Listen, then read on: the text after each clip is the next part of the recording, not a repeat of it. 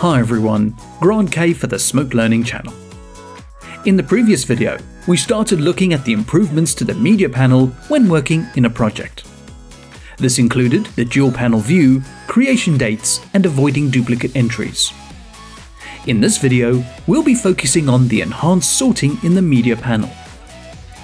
You can use whatever material you like to follow along, but make sure you have a few different clips to be able to sort. Now, sorting is quite crucial in order to identify clips by a specific property. This could be name, date, timecode, reel, and so on. In Smoke 2017, sorting has been enhanced on many different levels with quite a few advantages. Let's take a look. Here I have an expanded media panel with libraries, folders, and media. So if you have something similar, you are dealing with loads of clips and their metadata. If you only want to sort the clips, you would do the following. In the name column, you will see the clip sorting label on the right. By default, sorting is set to manual, which is indicated by the dash. When you click it once, the clips are sorted in ascending order. When you click it again, the clips are sorted in descending order.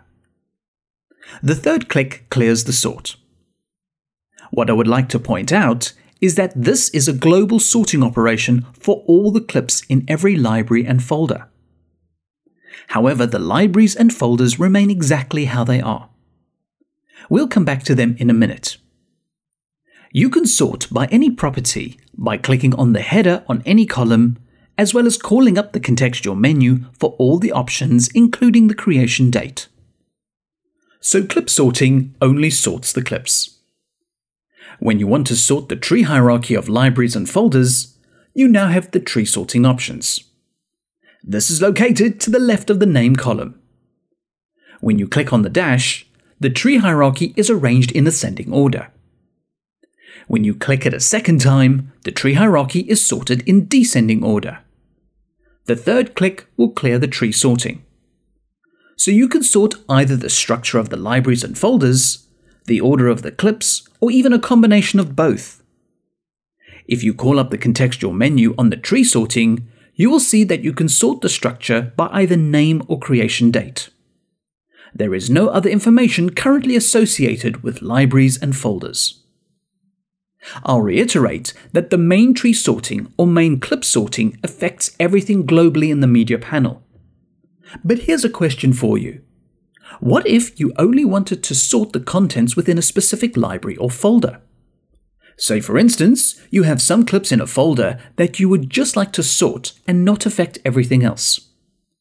Well, the good news is that you also have localized sorting per component. For example, here I have a folder with a few clips, all manually arranged in random order. To sort this folder, you select it and call up the contextual menu.